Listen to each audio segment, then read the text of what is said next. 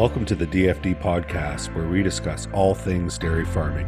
This week's episode is brought to you by Suregain and Trow Nutrition and their dealer partners. I hope you enjoy this episode of the podcast.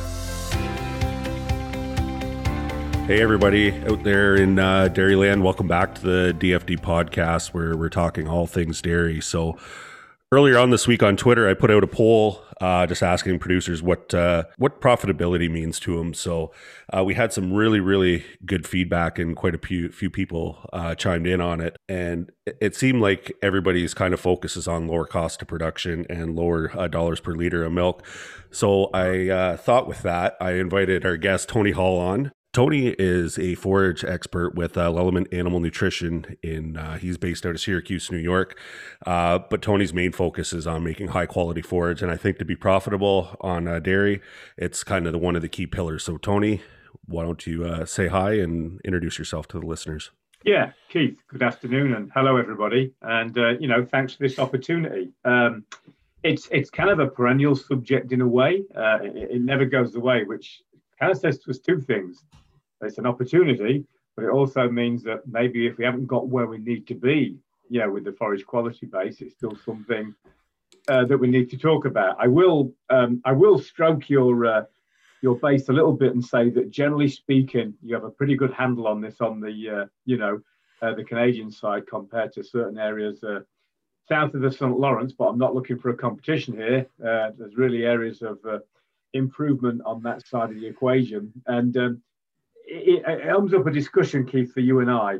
We'll throw a few ideas out that you and I can discuss and converse and debate on, because obviously it's usually a main focus is corn silage base, and that brings in its own unique challenges. But a lot of farms make dry hay crop or more often haylage as well, which is kind of a multi-cut system, and the way it's made risks soil contamination and needs field wilting. So, suddenly just in the opening, Keith, we're identifying just a couple of key areas, just if you like, on forage selection and how we handle that forage at point of harvest, and how we steer that, towards that end point to get a good palatable, digestible material. And as you and I are both aware, and then I'll hand back to you, a lot of it is just what harvest state do we take to, have that crop at the right measure for us, the right dry matter for corn silage, and the right weather pattern for the haylage to give us a kind of break for field wilting. So there's quite a large basket of forage quality sort of areas to unpack, if you like. Let's start right at the very top. What is the key to making the best silage possible? Like, what is it that you see in your travels around the world that every person that has high quality forage, what are the commonalities? Yeah, so I mean, and it's plural, not singular. Just as you say, it's commonalities. And I would be the first to admit, unlike working under a covered manufacturing system churning out nuts and bolts, we are at the vagaries of the weather, in the dairy and beef forage making scene. But in terms of looking at silage, if we first of all understand our remit, we want to take that plant from the field, get it chopped, and ensure a successful fermentation. Some of the commonalities that we can think about would be time. The quicker we can get things done, the better off we're going to be. Let's take a couple of real world examples just to focus down. With corn silage, we want to be in there at the right time. So we're looking, if you like, at what those dry down dates are. Hopefully, a frost or Mother Nature doesn't throw us a curveball. And I'll just float an idea here again that you and I and the client base can debate. I personally, in terms of optimizing that relationship between minimizing seepage or having none effluent or seepage if we can avoid it, getting the best starch energy yield, per hectare, I'm looking at a 34 to 38% dry matter window, for the corn silage. And, that seems to stand up at least to inspection, both by academia and, and farmers alike. I think with the small grain haylage conundrum, we have a different challenge because it's not drying for us in the field, right? We're going to have to go out there and cut it, spread it out, get the weather on our side, get that dried. But again, I think we have to have some optimum thoughts in our mind about where we'd want to bring this in. We really would like to avoid seepage because that is an energy and dry matter loss. But I think also we'd all be aware of our old friend Clostridium butyric acid, which is more prone in that type of crop, less so in corn silage for obvious reasons. The risk of soil contamination with haylage. So we're really looking to get some of these crops in, and I'm talking here bunks, piles and bags, around about, 35, 40. But obviously if we had towers and those sort of structures, a little bit drier. And that's where time can get away, because with the haylage, the field wilting would take some time to be done. We like to think hay in a day, but you and I have had lots of conversations on the road. Sometimes if it has to go overnight, it's not a hanging offence if we can get it in promptly the next day. So time and its various facets to get that done, encourage a short, sharp fermentation so we can get the first part of the process done. That would be a primary commonality that, we could have this discussion around the world, and this would be a common conversation. What are some other things? Like, I know one thing we kind of talk about here is about kind of minimizing shrink, and I think one of the keys with that is increasing packing density. I think from what I see, I think sometimes, like going back to your time thing, I think farmers get into a hurry and they're bringing maybe more feed into the bunk than what the packing tractor can handle, and I kind of see that as a bottleneck sometimes. But like in your ideal situation, where do you want to see haylage or corn silage be at a density?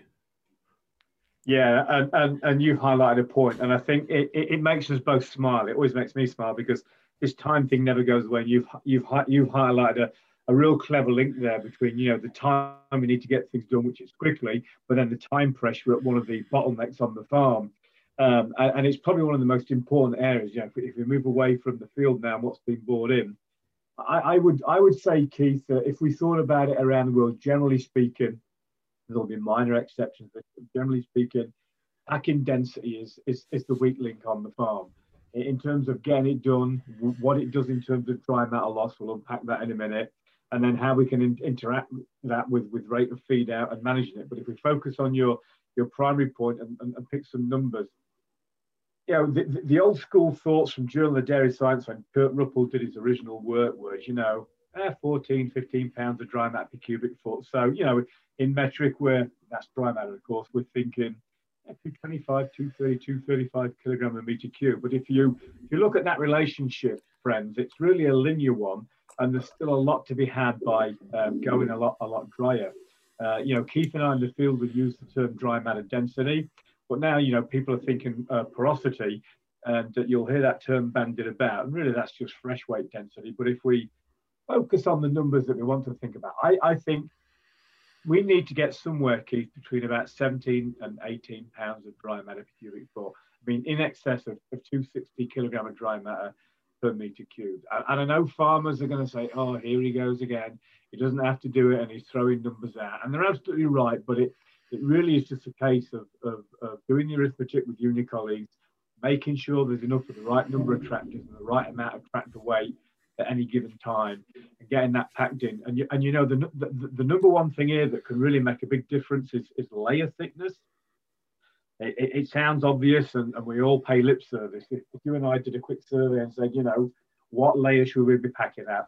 Everybody's going to tell us, 6 inches. But then when you go out there and see what's being done in a rush, sometimes 6 inches can be very achievable with corn silage. It's fairly friable.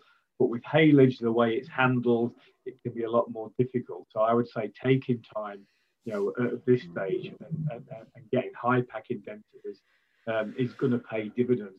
If we don't do that, Keith, we've got two losses along the way. So anytime we're thinking about profit, we're all the time thinking about hidden losses, because when we think hidden losses, we've then got to make that up as dry shell cornmeal if it got burnt away. So let's think of what those two losses could be. That Kurt Ruppel work showed us there was just losses there of digestible dry matter in store if we didn't get those packing densities up, because part of that was oxygen that was stuck in there. It would burn off some energy before the oxygen was at least depleted, and that would be in that store before we even started feeding it. And then there's a very strong interrelationship from recent published work that you'd be aware of between rate of feed out and packing density. If you've got great packing density, you've got a little bit of leeway on how fast you need to get through that phase and how you can manage it. So I think you've hit one of the number one areas, and the next one would be sealing up, of course. But we're packing this before we seal up. So packing density is number one thing, really.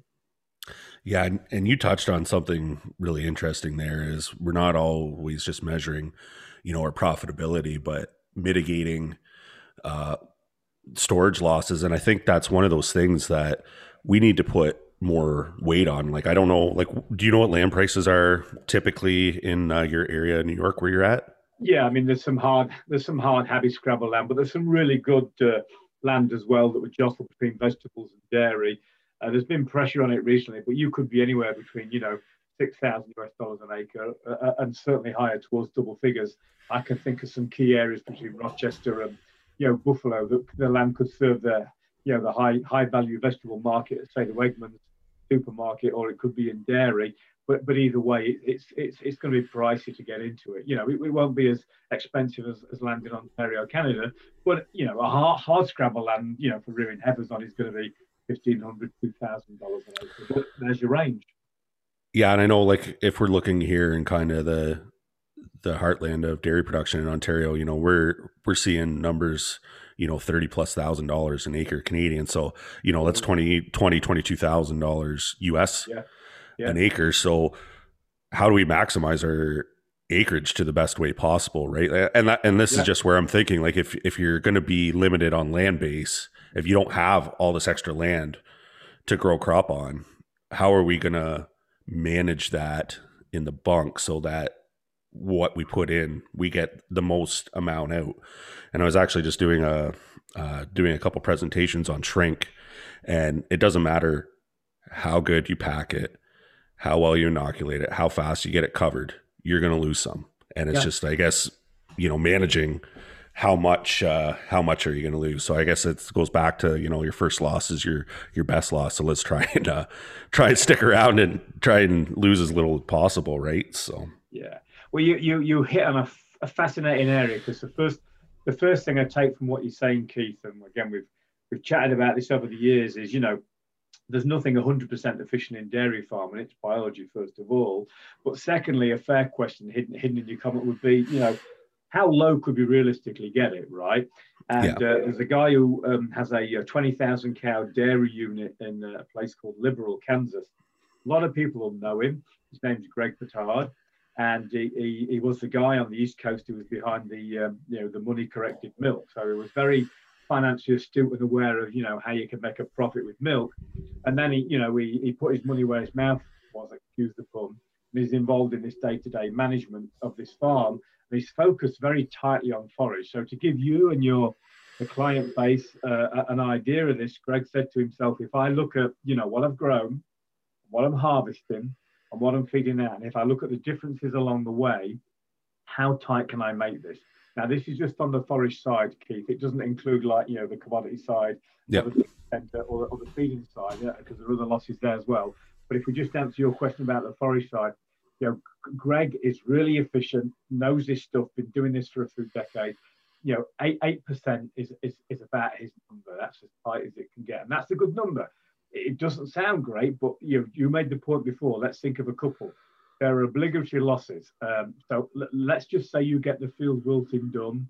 You can look at some of the work done by Boreani and Journal of Dairy Science. They can only be a couple of percent there. If you can get fast field wilting done, or take that corn silage and the right dry matter with no seepage, they can be low. Now, they can be bad if you get caught out with the weather, but we're going for best case scenario here. Let's just assume you get a super packing density. You're going to have some obligatory fermentation losses, like you said. Even if you got the world's best inoculant, and we know it will drive the pH down. The work published by John Geezer recently would show 3 or 4% losses. So you can see how Greg's number comes to the fore. You've got 2 or 3 in the field, and then you've got 3 or 4 in the stack there before you do anything right. That's about 7 straight away. So he's aiming for that number there. Now the sad truth is, Keith, if we're honest about it, we don't always get the breaks with the weather we want. We don't always get the right people and equipment that we want.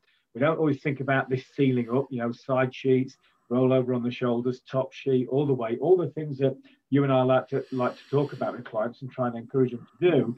So the question for you and I is, how far away from that golden rule of 8% do we drift? Where we 12, yeah, 16, I've seen numbers on some farms as high as 20%. And my methods are simplistic, my friend, and it's times that cooperate. It's what they knew they put in the bunk and what they knew through their easy feed, TMR tracker feed, you name it, whatever, what they knew to set out, because those two seldom match up, and often we get a disparity of 20%, and part of that is those losses I've described, but some of it, you and I have seen this, it's visual. We know some stuff is fixed from the sides or lost from the top or can't be used. It may or may not be credibly can go to the replacement headers, but often it's just junk. So it's easy to see that 8 is hard to achieve, but it's a laudable target, but we could be as high as 20% loss. So what I would say here, just to enlarge this a bit, and I'm talking too much, but if I look in my world south of St. Lawrence, and I am at $7 per cow per day to feed a milk cow, right? And I've got to look at that over a year, but suddenly I've got a burden of, let's take that 8% off, we can't get it, but let's say 20% of drift. I'm 12% different. If I have 12% losses on top that I've got to feed extra cornmeal for or extra soy for, you know what I'm trying to say? That's where the emphasis on making high quality forage comes in, because it avoids the need to pull other commodities in that are going to be needed to make up the difference, because that's what the cows will tell us when the ration doesn't behave in practice as it looks like it should on paper. Yeah, and I know the smaller you get with ingredients, the more expensive they get. Yeah. So, your forage, like, as much as we talk about loss and things like that, your forage, I think, is still king or queen. Yeah. And it just keeps you from going to guys like me and buying it, right? Like, if you do a great job with corn silage, you're going to have to buy less corn. I mean, there's weather and other factors in there that we just can't control, but I think focusing on the things that we can control and making sure that forage goes up in the best way possible, I mean, it's just going to help producers' bottom line. So I guess with the shrink thing, like, where should a producer focus on shrink? Like, say, you walk onto a farm, you do kind of initial assessment of bunk silos and things like that, and you notice, what, maybe the density isn't there or the covering isn't there. Like what's your best payback, I guess, is what I'm asking. Like, what gives you your best bang for your buck with silage? The two things you've highlighted there are the two key areas, mainly because I mentioned before, there is actually a very well researched interrelationship with packing density and those in situ losses, but also the losses at feed out. And we can think about this, with your producers who are listening to us in a practical sort of way. We'll just bandy some ideas about, if your packing density is really good and you could only, get through at five inches a day, you'll probably get away with it, at least, while it's cool. If your packing density is really weak and oxygen gets in real quickly, you're going to see that with temperature changes, and you're going to have to feed that faster. The layout of the bunker, the design might not necessarily allow that, and you'll see that on our side when you guys come, south of the St. Lawrence. You'll see some farms that had to make a critical decision where they had a very wide feeding plate. It was unstable in front of them, and so they've gone down in a corridor, if that makes sense. But they've also left one side to be exposed to the elements. But that was the decision that they took. So, I mean, I think if we take both your points together, packing density at the point of time that it takes place to protect the mass and get the oxygen out of there, and that ties back into the ceiling. We'll circle that one back in a minute. But also, the packing density relates to feed out. If we have weak packing density, it just puts the pressure on what the feed out rate should be. But then you can just tie that back. And all these things, Keith, are interrelated, aren't they? If whatever packing density we've got, this is an anaerobic process. What does that mean to our audience? Anaerobic means without oxygen, without air. So what we want to do is get this thing sealed hermetically. The word hermetically meaning tight, nothing can get in or out. And that would mean the oxygen will get used up in the first 2 or 3 days after sheeting, and then it will be totally oxygen free. And without any leakage, nothing will change until we've begun to open this bunk or this pile or this bag up. And I think a lot of the weaknesses, penny wise, pound foolish. The stakes are so high, okay, and I'm going to put some numbers on this in a moment, but to do a really good job sealing can get you right down to the 8%. You do a really poor job sealing, I don't know where the number finally stops. And if anybody doubts that, and I know there are people who do this really well and don't see this, but Keith, you and I would go on to business units from time to time, and we would see the top, particularly the shoulder and the sideways. And I'm the first to understand there are safety issues in terms of managing shoulders. I get that, but it's going to be a waste if we can't get close to packet or we don't get it sealed properly, right? Yep. Yeah. I mean, I look at some of these bunks out there and, they're going, twice the wall height, and like how much feed are you losing up there? Like how much feed are you putting up that you're not feeding when you could have spent that money maybe on concrete, right, and built another silo? I mean, there's things like everything that we're talking about is in a perfect scenario. Like there's a lot of things where, a farmer just has to do what they have to do to get by, for a year or two like that. Like I understand those type of things, but I think when you really start putting pencil to paper and say, okay, like what is our shrink loss, when we go above the wall, sorry. And what would the upfront cost be to, build another bunker silo so that we don't have to do that anymore. I think that's one of these things that we really need to sit down this time of year, I guess, and pencil out. So, yeah, that makes perfect sense to me. I want to build on that because you've highlighted a crucially important point there that we're aware of, but slips by us. And unlike you, I have to have a pragmatic approach in terms of what the farm perceives it can afford in fixed costs at that moment in time, aka concrete. But also we do both know situations where things are built up a lot and we have material loss. I think one of the points that we don't make enough, Keith, in the industry, and I'd be as guilty as anybody, but I'm going to say it now, that loss that we see, the visual spoilage, there's still material there, but it's not the most digestible material. And we're coming to your calculation here. And when I thought about this, I've realized that what we're really losing is digestible dry matter. So it has a cornmeal equivalent, if you like. So in other words, if we just said to each other, wow, we could be losing, 15%. This isn't 15%, times what we think the prevailing value of corn silage or haylage is fresh weight. This is 15% of whatever the prevailing value of dry shell cornmeal is, because that's the type of digestible energy that we're going to need to replace this. And I think then I've seen this scenario now for a couple of years on farms. If I did that type of napkin arithmetic that you were talking about, and if I looked at what that loss was in energy and I amortize that over 5 or 10 years, suddenly you get to a point where a new bunker wall or a different design or an extra patch of concrete or blacktop somewhere makes a lot more sense than suffering that. And that doesn't even get us into the discussion about safety, how awkward it is for people to operate at that level. So what I'm really banging the drum for here is that if we look at a plant as a whole, you've got the digestible stuff and the indigestible stuff. The indigestible stuff gets left behind.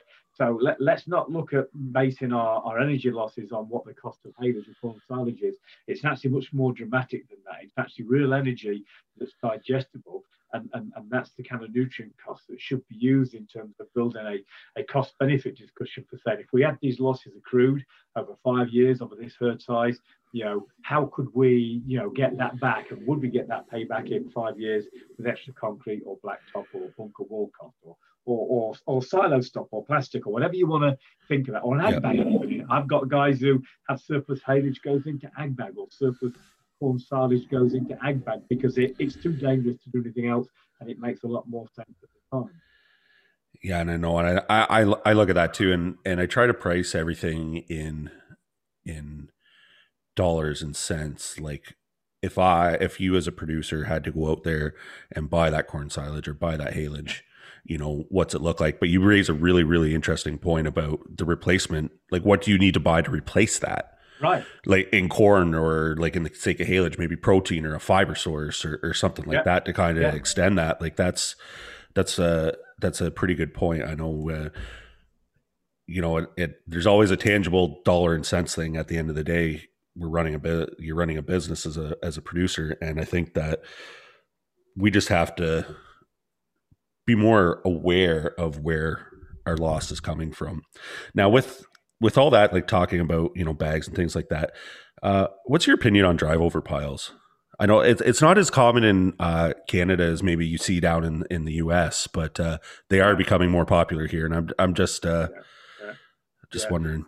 Yeah, no, I was going to say something like I like them, but like's kind of not a very useful word, is it? I think what's happened, Keith, is we've evolved into them through necessity. There's still a lot to be said, for a well-managed bunker where you can get the pressure point down on the side of the shoulders. The counter argument to that would be is when the amount of forage going in has outstripped the height of the bunker, and two things happen. It's no longer safe to do it, and so it never gets done properly. Go back to our old friend waste. Where the pile comes in is it gives you a uniform side to operate, if you like, to get packed down. There are certain rules in terms of slope rules, like 1 in 3, to make sure it doesn't get dangerous and you get a good packing density. But the downside to it that I see is twofold, Keith. They're not profound; they're pretty obvious. One is it's usually a bigger footprint, because how it's going to be. And secondly, just make you smile. Like, when you're starting a bunk, you've always got that ramp piece and you kind of think, I don't know how this ramp piece is going to feed.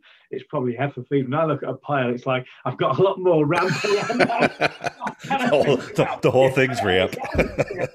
We laugh at it, but, I see a lot like that where I'm thinking, yeah, okay, this was easy to make. We've got a bigger footprint. We can use most of this, but I've got a lot more ramping for comers than I ever thought. Does that make sense? But I mean, on balance for our large units, they're taking off because you've no investment in the walls, so that's not a strong defence. But I think for a lot of people, they're going to work. But again, we get back to the old chestnut of packing density, and then how fast can you get through that? And there are piles that are only half used as a corridor, because of miscalculations or changes in the dynamic. But on balance, when they're done well, Keith, they're no worse. They're just different challenges. Yeah, and I see them as a means, and like sometimes, like you said, you just need to feed animals, so we got to do something with silage. And I know I've used it in the past. Is like I always hate feeding ramps, and I hate feeding at the back of a bunk. So right, you know. So you're not. It's never as good, right? So as the center of that pile. Yeah, I'm just curiously, just an aside. Sometimes I saw one farmer who was dedicated rolling from one side to the other. So they had a lot of heavy wheels on one side and light wheels on the other, and so the packing density and dry metal loss and spoilage was totally different on either side of the pile. You don't see that very often. Most people know you've got to go in different directions, but you'd be amazed what you see out there. Well, it's funny because I did do a density on a pile one day, and on the side where they were dumping was really good, but as soon as they got over that peak and got to the other side, they just weren't, like, it just wasn't getting packed enough. Human nature being what it is, and just repetition, you just kind of go so far, and those heavy back wheels don't get there, and if there's weights on the front, that's great. But you'll see that quite a lot, my friend. That's an interesting observation. I see that quite a lot as well, more times than I'd expect, but it's just the way we are as humans, right? Yeah, and I just kind of want to circle back to profitability, Tony, and I just want to talk about like forage quality as it pertains to nutrition. Like, let's kind of shift gears and think about the cow now, and like what makes a good quality forage. You've got three connected issues, I think. Really, you've got the actual feed value, what you and I would call the nutrients. Okay. Have we got like a good content of energy, a good content of starch? Is the fiber digestible? Is the protein content where we want it, right? So you've got that package. If it was that easy, then it would be great. But unfortunately, with silage, you have these other issues, and the one I would call a kind of umbrella term called palatability. How did the fermentation go? Did the fermentation go the right way? Does it smell kind of nice and sharp and fruity, and they want to eat it?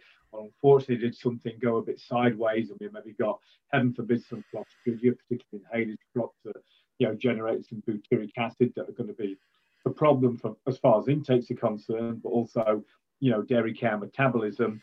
And then the other side of that coin is that's usually with the wetter crops. The other side of that coin that you and I'll see a bit, Keith, we've talked about is the fungal spoilage. I don't mind so much hearing about the moles and mycotoxins. That would be a subject there in its own right, but I think these wild yeast and these drier crops, not just corn silages, but haylage as well, if you have that element of aerobic instability. So I think for me, you've got like the feed value, you've got like the hygienic quality, if you want for a better word. That's what the microbes are, good, bad, or indifferent, and you've got the palatability. will the cow like it? And I mean, just for your audience to make them smile, again, we'll all know this, but hey, nobody ever researched it because nobody got the grant money, but they did recently in Asia. Cows actually have a better sense of smell than dogs. Dogs have a better sense of smell than humans. And we've kind of known that from the flame and reaction of animals when they lift the nostrils up and they're in heat. And even just sometimes when they've had water quality problems that the cows have kind of, reacted to that, or even just smelling and drinking other cows' urine. But, people have put this to the test, and the number of olfactory genes in the cow's nasal septum is massive compared to dogs. And my dog can seek out almost anything. It's just that, I get the feeling that maybe we underestimate the effects of palatability a little bit more than we probably should. And we've all had that, forage where the intakes haven't quite been where we wanted to be, but the simple analysis hasn't highlighted anything wrong as far as, the analysis could tell us. But the cows are telling us they're not quite up to snuff with it. They can't quite eat or don't want to eat as much as we think they should. Yeah, and it's funny you mentioned the yeast thing, and I didn't. It's relatively maybe not new for you, but I think it's more and more apparent now, I guess, in maybe the last 3 or 4 summers, or maybe we're just learning more about it and testing for it now.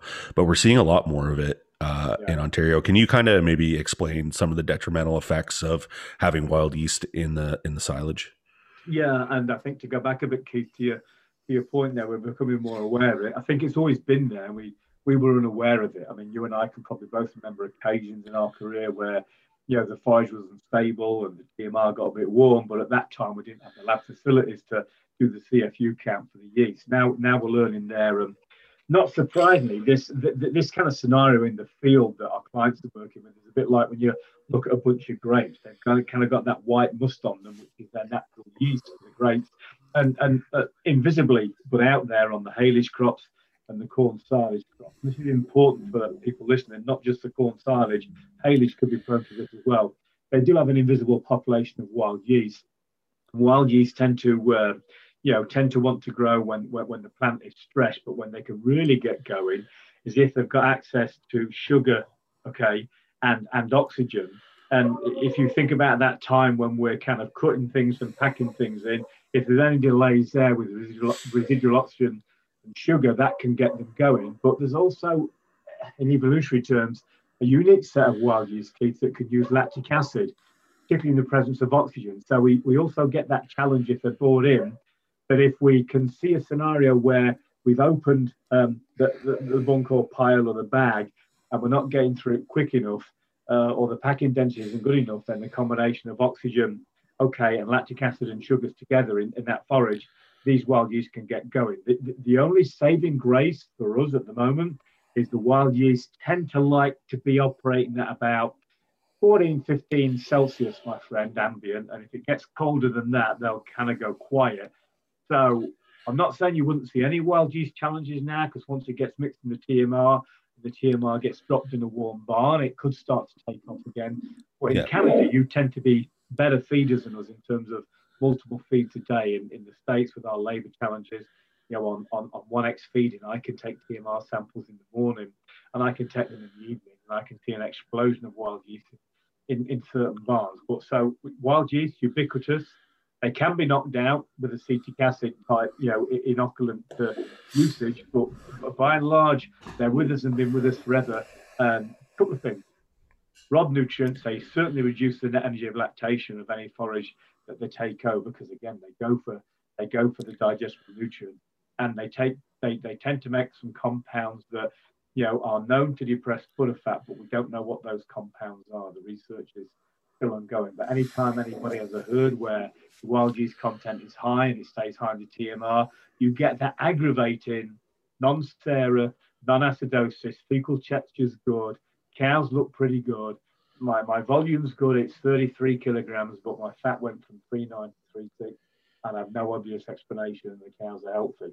And by and large, those will be wild yeast scenarios. Yeah, and I know, like last summer, it's kind of hard to think about last summer when it's -5 degrees Celsius out today, but right. But there was lots of incidences where there was a lot of dry cow TMRs heating, and it seemed like the lactating TMRs seemed to be okay, but then for some reason this last summer, like the dry cow TMRs were just like they were almost on fire. So I don't know if it was adding water to them that was just kind of exacerbating that, or what was going on there. But it was definitely a thing, and it's funny because towards the end of the summer when we started getting things figured out, we thought could have been just heat, but once we kind of got going down the track that we kind of knew it was wild yeast, we started increasing the yeast in the diet, and it seemed to have a positive response on butterfat test, which was a good little discovery on our part. But it sounds counterintuitive, doesn't it? Let's yeah, your audience, because you said a couple of things there that I think the industry wasn't aware of, and I'm glad you highlighted it. Yeah, because often for like managing dry cow, single dry cow, or just the separate pre-fresh close-up group, they're often corn, silage, chopped straw based diets, which have a pretty high full load. And then adding moisture is not contraindicated. It can just make the environment a little bit better. And so one thing the industry didn't know much about that you've kind of stumbled upon, which is nice, is that those wild yeast can grow and generate a lot of heat in those type of diets. You hate to throw money at those things, but on the south side of the St. Lawrence, I've got into the habit of just routinely talking about, a pro-passage stabilizer, because so much is important on the transition cow side in terms of trying to keep that cool, because you can't take the yeast out once you've got them. A little side note here, Keith, for you and the clientele is, in terms of mycotic abortions, it wasn't thought, because wild yeast weren't supposed to be pathogenic, it wasn't thought that they'd do anything across the centre and do some challenging. There's been a couple of recent papers in some of the vet journals now that show that wild yeast can be indicated into mycotic abortions, just like moles can be. That's kind of a diversion. Where I wanted to go with this was your other comment. Some of the great work that's been researched stateside by a nice consortium, basically Adam Locke and Lim Kung, and a couple of others have looked at in vitro rumen fluid studies. So they're in a glass jar, but it gives them replicas. In other words, they've got plenty of numbers to work with, and they can do this time and time again to repeat the study. They've looked at the effect within inside 12 hours of what a wild yeast would do to digestion of something simple, like a corn silage fiber or an alfalfa or a grass fiber. And they found that the MDF digestion can be depressed, within a matter of a few hours, down by 10, 15, 20, 25. Really? Yeah, absolutely. So, this has been well published now in the Journal of Dairy Science. So they actually have a scale now for the, if the number of wild yeast entering the rumen fluid get to such a number, then we're in the danger zone. So if we can't change that, in other words, if we can't stop using that compromised forage, we have to stick with it, just like you said. Although it sounds counterintuitive, there are certain rumen-specific strains of yeast that can go in feed, that you and your colleagues would have access to, where you could put those in and they would actually re-promote, the MDF digestibility. And one of the cute little subtleties in this that was also researched, this will make you smile, Keith, the presence of a large number of wild yeast in the rumen fluid actually made the pH stay down lower a little bit longer. So in other words, if there was any minor bouts of subacute acidosis on the farm for whatever reason, they would get extended and exacerbated by the wild yeast. So we've always felt the strain-specific in-feed yeasts have been real good, because what they've been able to do is mitigate against the exposure to SARA and minimise that, promote the MDF digestibility, and therein hopefully lead to improvement in cow performance. 9 times out of 10 it does, unless there's something else going on that we're not aware of in that equation. Yeah, and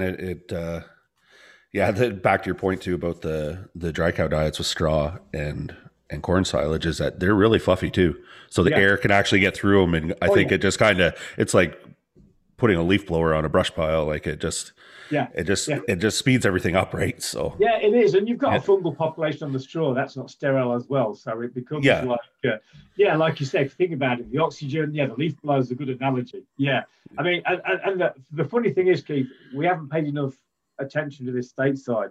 Sounds like you're right on top of it there in Canada, but we are going to have to think about it more and more. Now, I've had colleagues call me from Texas saying, hey, everything looks great on paper, and I think salts are all there, we've sent this to the lab, it looks good, but this feels warm, what's going on? You get a yeast sample back in you, and the stuff spoils. And if we're honest, mate, in reality, people always tell you dilution is the solution or move to another pile. Not everybody has that luxury. If this is the corn size you've got, that's what you want. Yeah. A passive dry cow diet. We're just going to have to manage with that. So I've used Propacid, and I've used that in feed yeast that you're talking about. And by and large, it's got us through some difficult times. And I think, yeah, like you, last year was a poster child over here for heat challenge TMRs.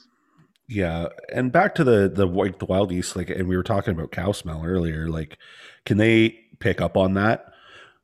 Yeah. Like at what point do they start to turn their nose up to it? I guess. Yeah. So the person who did the best work on this was Liming Kung with a postgrad student, but also Wisconsin did a bit once as well with a postgrad student. There's a couple of things there.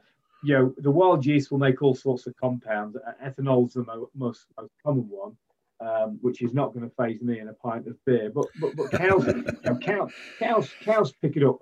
My guess is, Keith, to be honest with you, there's a whole range of compounds that wild yeast are making that cows notice, because we've already mentioned their great sense of smell. We're probably not able to measure them in our labs at this current moment in time. But there's been a nice piece of control work done with dairy heifers, looking at wild yeast contaminated corn silage with a similar field split.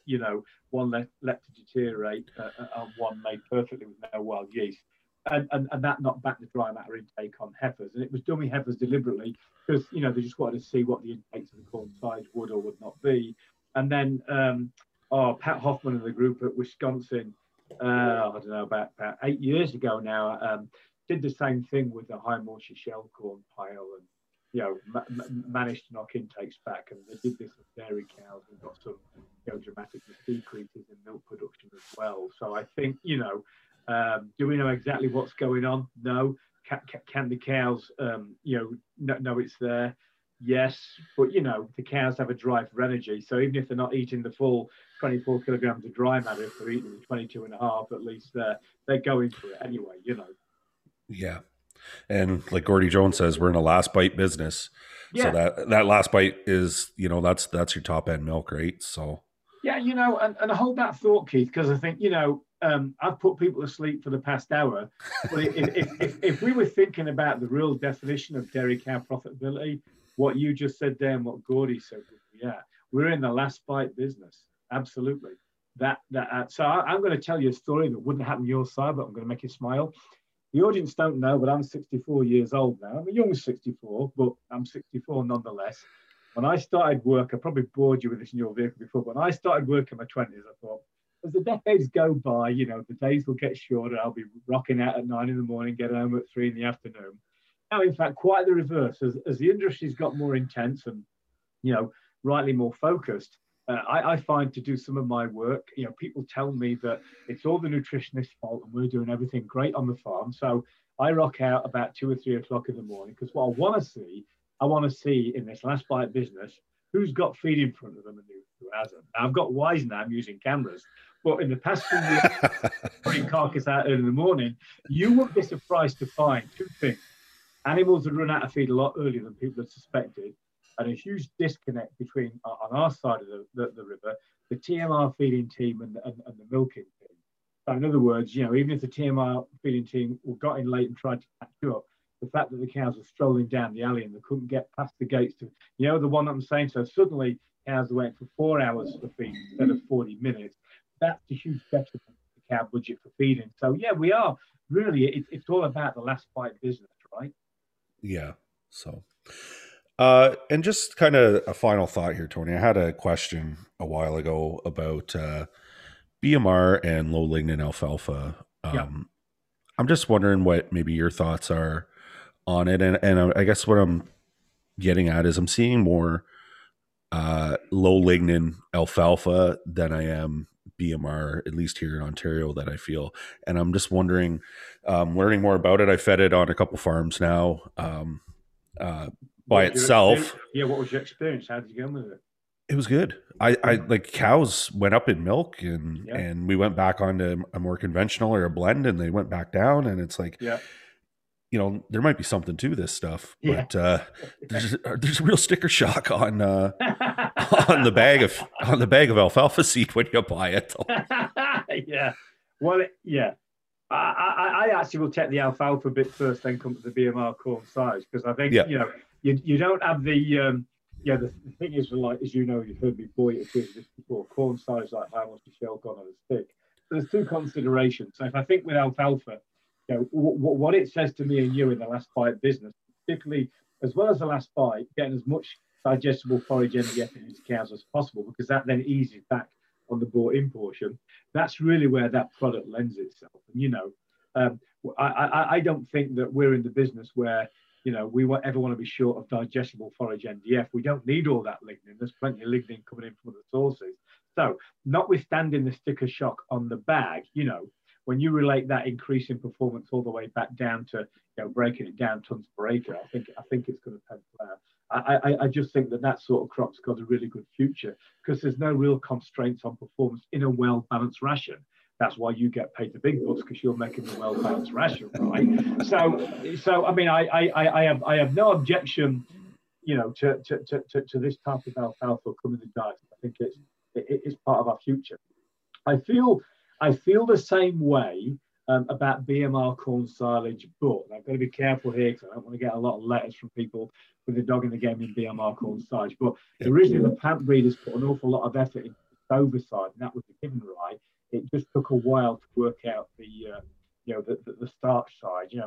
My take on this, it was a lot fussier plant, a lot more fragile. So it took a while for that starch transition to take place.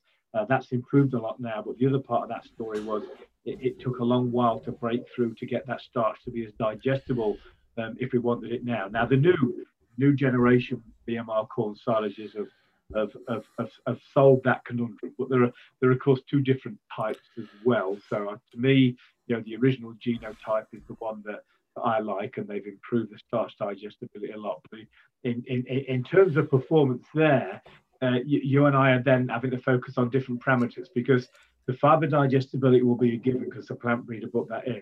We know what the target dry matter content would need to be. We've got to hope it responds to the heat units in the same way as the other crops do and gets where we want to be. The only other thing we need on that to address it is a good kernel processing score, so that starch can get to be used by the cows. But I'm in favour of this technology, Keith, just because of the appetite limit constraints that you work in.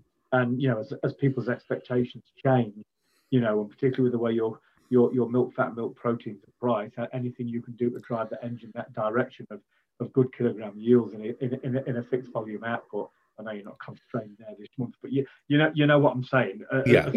Annual picture, it's a good position to be in, right? That high digestibility crop. Well, and I think especially on the hay side, like the alfalfa side of things, like typically alfalfa isn't that digestible. Exactly.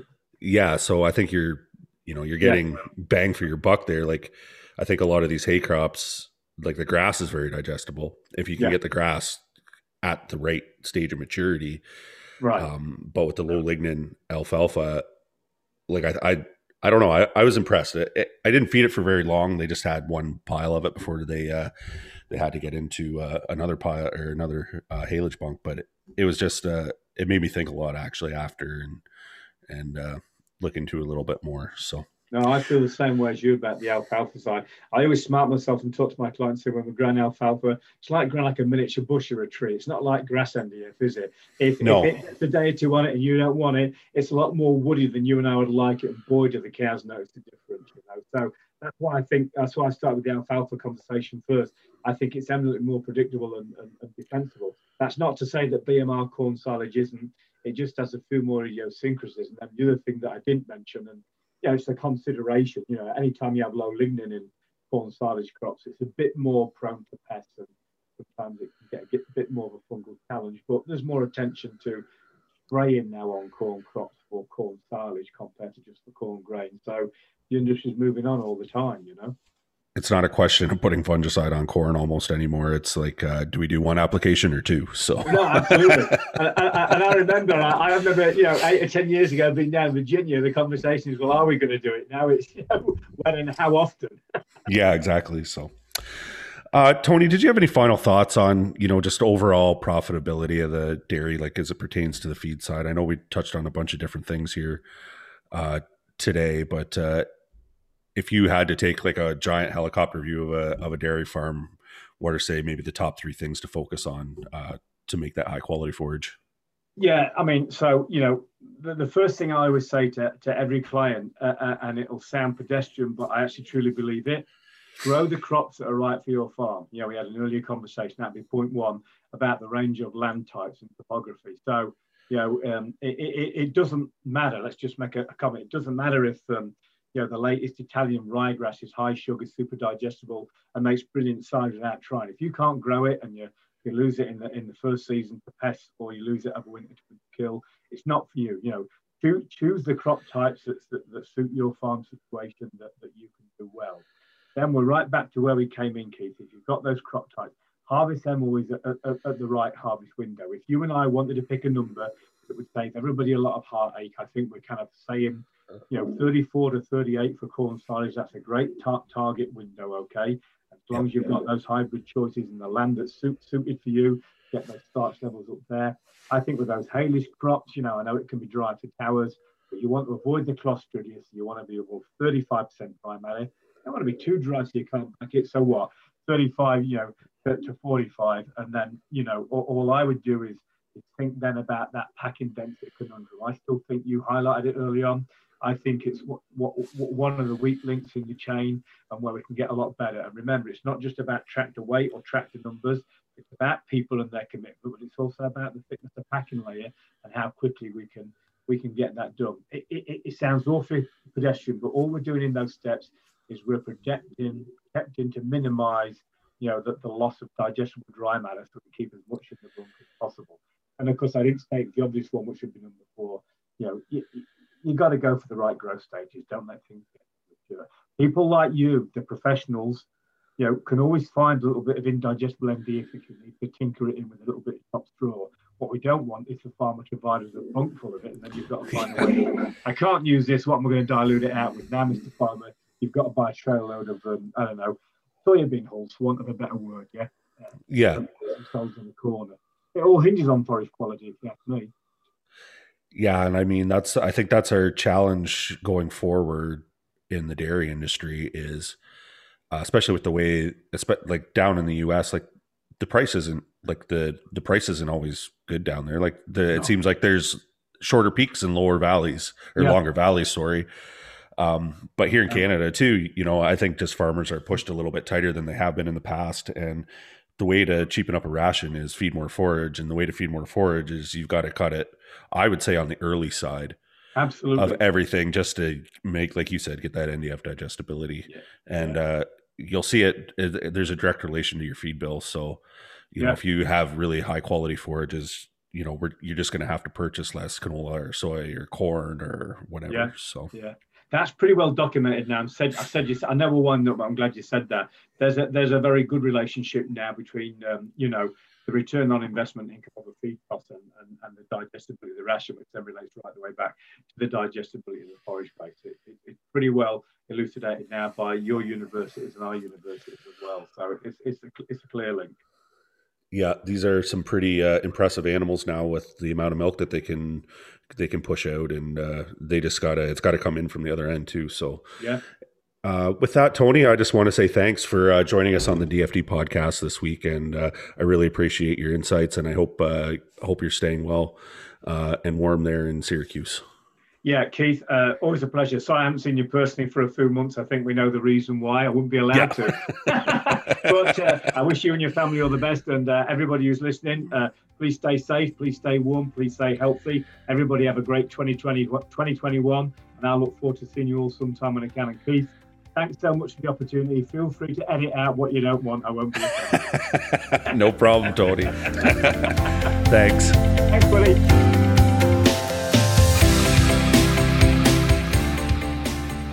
Thanks again for listening to the DFD podcast. If you would like to have further discussions about the topics we talked about on this show, please contact me, Keith Schweitzer.